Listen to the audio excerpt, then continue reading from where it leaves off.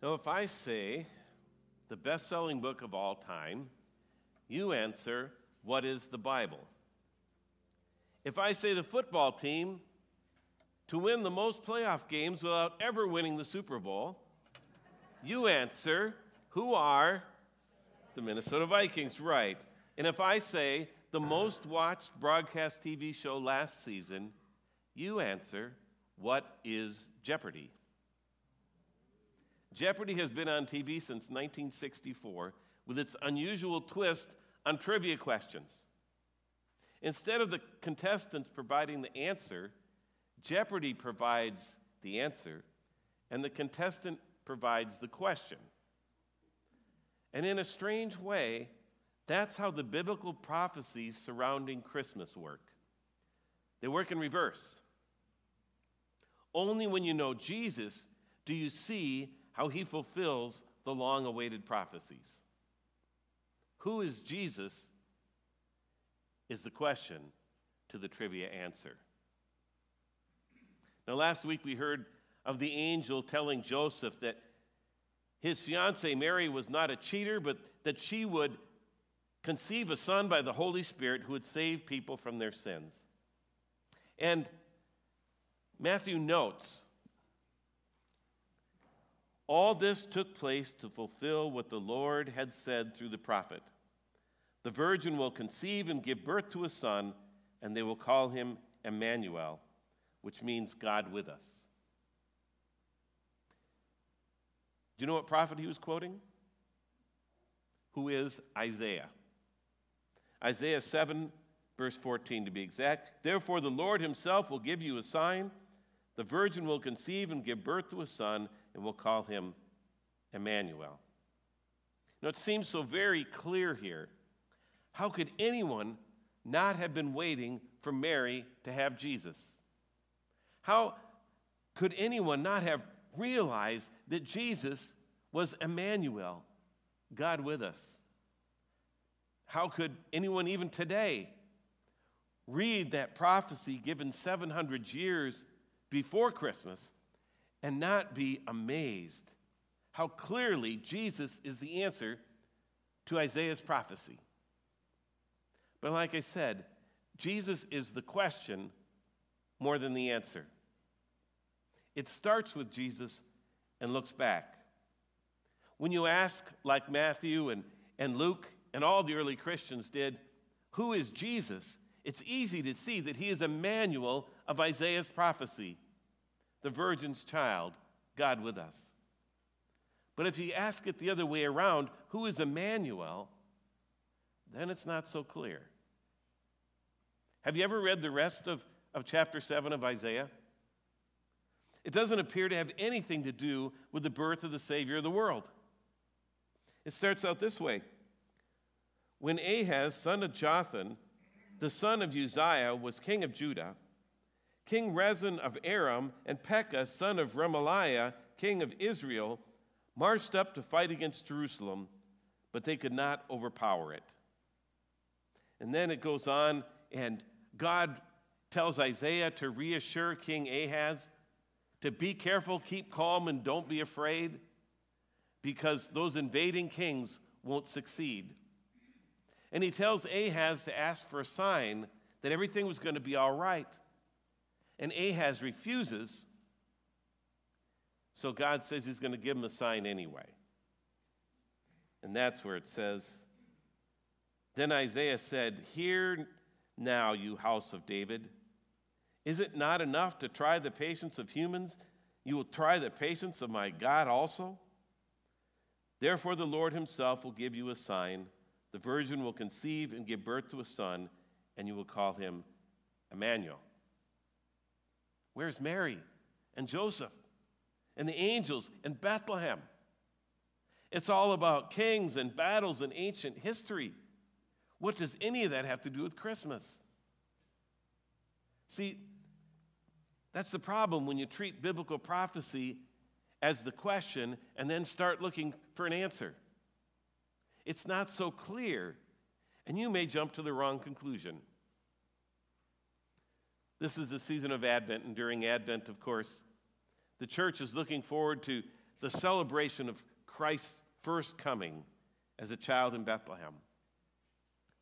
But the church has also used this Advent time to look forward to the second coming, the second advent of Jesus, when he returns to judge the quick and the dead, as the Apostles' Creed puts it. So not only are the Old Testament biblical prophecies appropriate for the season, so are the New Testament prophecies of Christ's return. And since Christ's return is in the future, reading the prophecies of his return today is just like people reading Isaiah before Jesus. If you look at the prophecies as trivia questions and then look to find answers to all the trivia of Christ's return, well, it can drive you crazy. Either that or make you a lot of money selling books. In the 1970s, there was a Bible. The Bible, as always, was the best-selling book. But the number 2 bestseller for the decade was a book about Bible prophecy. Can you imagine that today? The number 2 best-selling nonfiction book was a book of Bible prophecy about the return of Christ in the end times. It was called The Late Great Planet Earth by Hal Lindsey. And he made a fortune claiming to find the answer to biblical prophecies in the current events of the 1970s. The Cold War and the Soviet Union, the wars in Israel, disco, all signs of the apocalypse. No, I made up the disco part. But when you go in this direction and see Bible prophecy as the question and then try to plug in your own answers, you get all sorts of odd results. In the Bible, the book of Revelation has the most familiar prophecies of the end times and Christ's return. And it uses mysterious images to convey its message, making it possible to come up with an endless list of questions to answer. Like, who is the beast from Revelation 13, whose number is 666? What is Babylon the Great, whose fall causes the heavens to break forth in the hallelujah choruses of Revelation 19? And are either of these related to the Antichrist that John talks about in his letter? You know, over the centuries, people have claimed to know the answer to who the Antichrist is. I just saw a news report that on Russian television they were debating whether President Zelensky is the Antichrist or whether he is just a demon. I don't watch Russian television, so I can't tell you what the answer was to that. But people have come up with all sorts of answers to who is the Antichrist. Some say it was the Roman emperor. Others, no, it's the Bishop of Rome. No, it's the Soviet Union. No, it's Iran. Now Russia or China or President Obama or President Trump or Mark Zuckerberg or Elon Musk. Or here's my favorite that I saw this week. The Antichrist is the Pope who is working on a secret plan hatched back in 1962 to eliminate Christmas. And now it's all clear. The Antichrist is the Grinch. Starting with the biblical prophecy as a question to be solved can keep us busy all day long, but it's really not very profitable. One day it will all make perfect sense. When Christ returns, we'll say, of course, it was all there in the prophecies. But the reality is Christ's second coming will be a surprise just like his first one, even with all the prophecy. In Acts chapter 1, as Jesus prepares to ascend into heaven until his second coming, he tells the early church that was anxious to know when he was going to set up his kingdom here on earth, he tells them this: it's not for you to know the times or the dates that the Father has set by his own authority, but you will receive power when the Holy Spirit comes on you, and you will be my witnesses in Jerusalem and in all Judea and Samaria and to the ends of the earth. And after he said this, he was taken up before their very eyes, and a cloud hid him from their sight. They were looking intently up into the sky as he was going, when suddenly 2 men dressed in white stood beside them. "Men of Galilee," they said, "why do you stand here looking up into the sky? This same Jesus who has been taken from you into heaven will come back in the same way you have seen him go into heaven." We want to know the dates and the times and all the other trivia about the second coming of Christ. But the important thing is that he will come.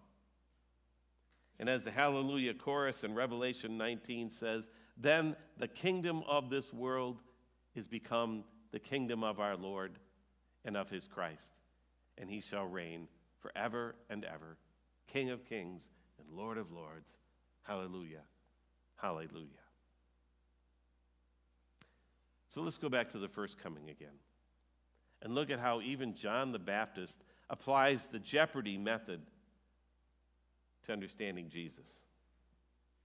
Last week when we heard about Mary discovering her pregnancy, or that she was going to become pregnant with Jesus, we heard her then celebrate this wonderful work of God in her life with a song called the Magnificat.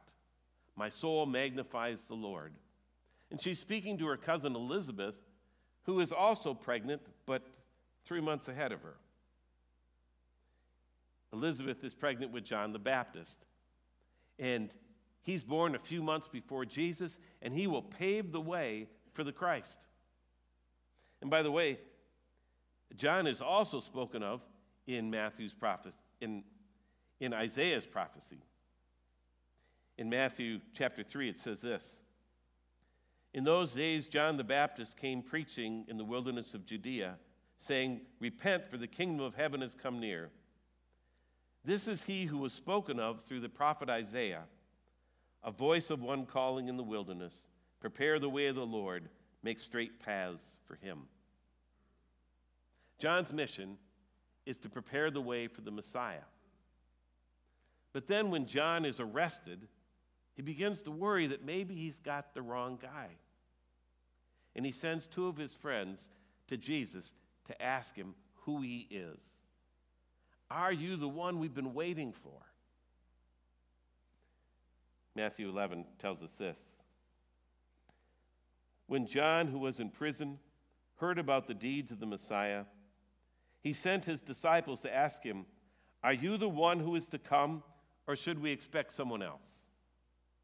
Jesus replied, 'Go back and report to John what you hear and see. The blind receive sight, the lame walk, and those who have leprosy are cleansed. The deaf hear, the dead are raised, and the good news is proclaimed to the poor.'"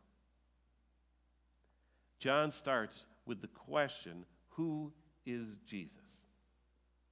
And Jesus' reply may seem like he's just describing what he's doing, but it's more than that. He's pointing back to the prophecies of Isaiah. "I am the one," Jesus says. "I am the one who heals the blind and the deaf," like in Isaiah 35.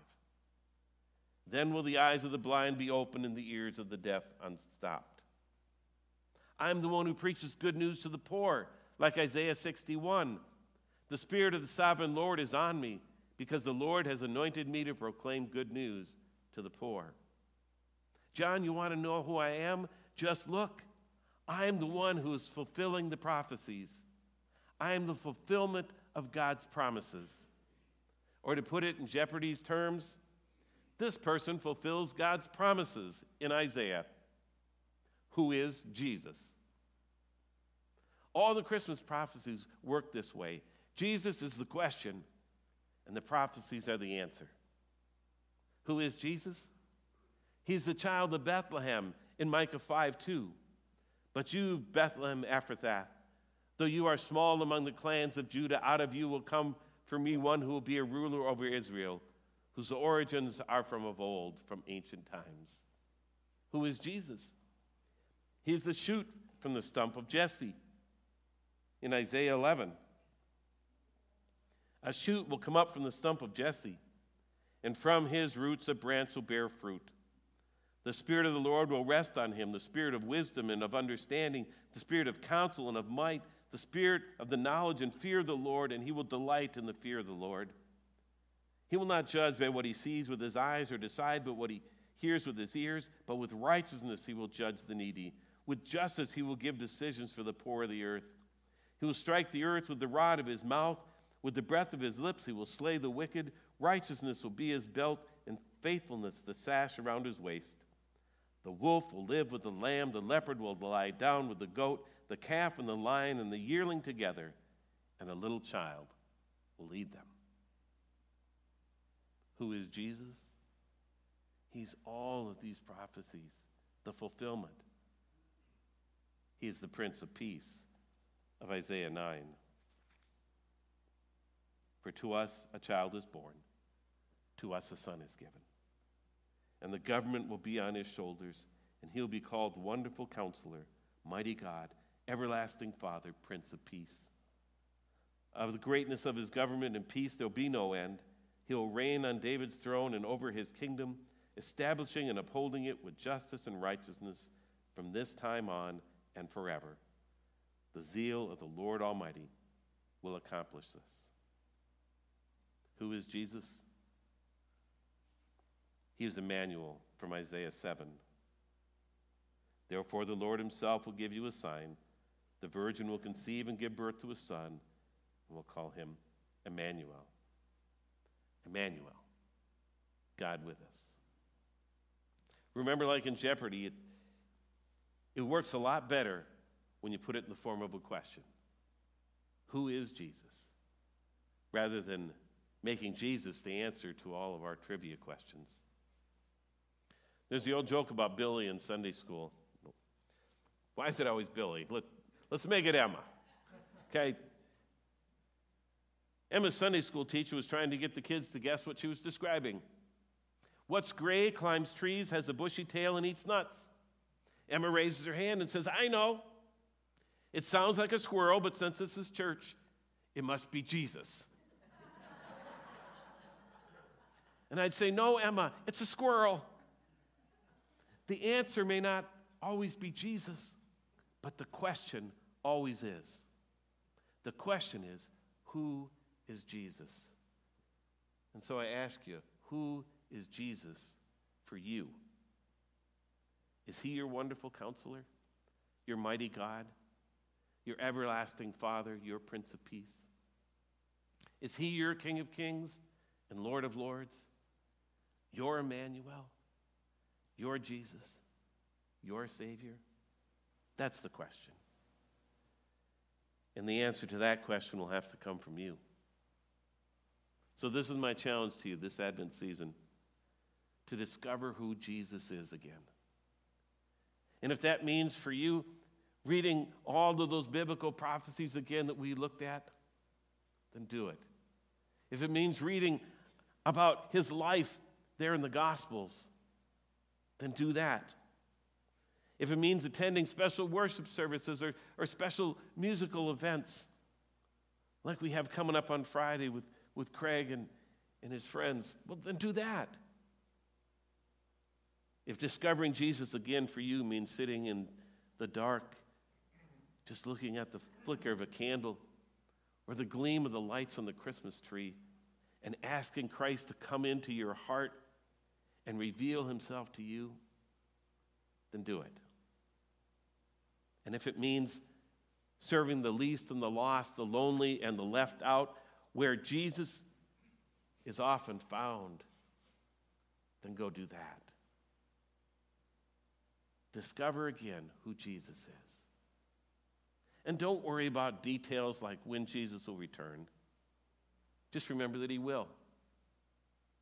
He is the fulfillment of God's promises about the first coming, and he will fulfill God's promises of the second. And in the meantime, just do what he told the disciples to do. Be his witnesses.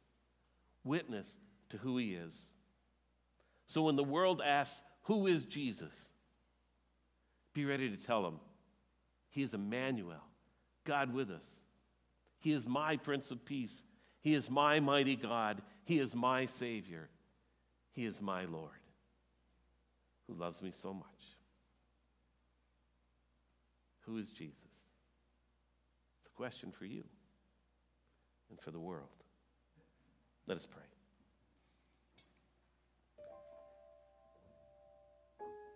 Jesus, sometimes we get caught up in a lot of details.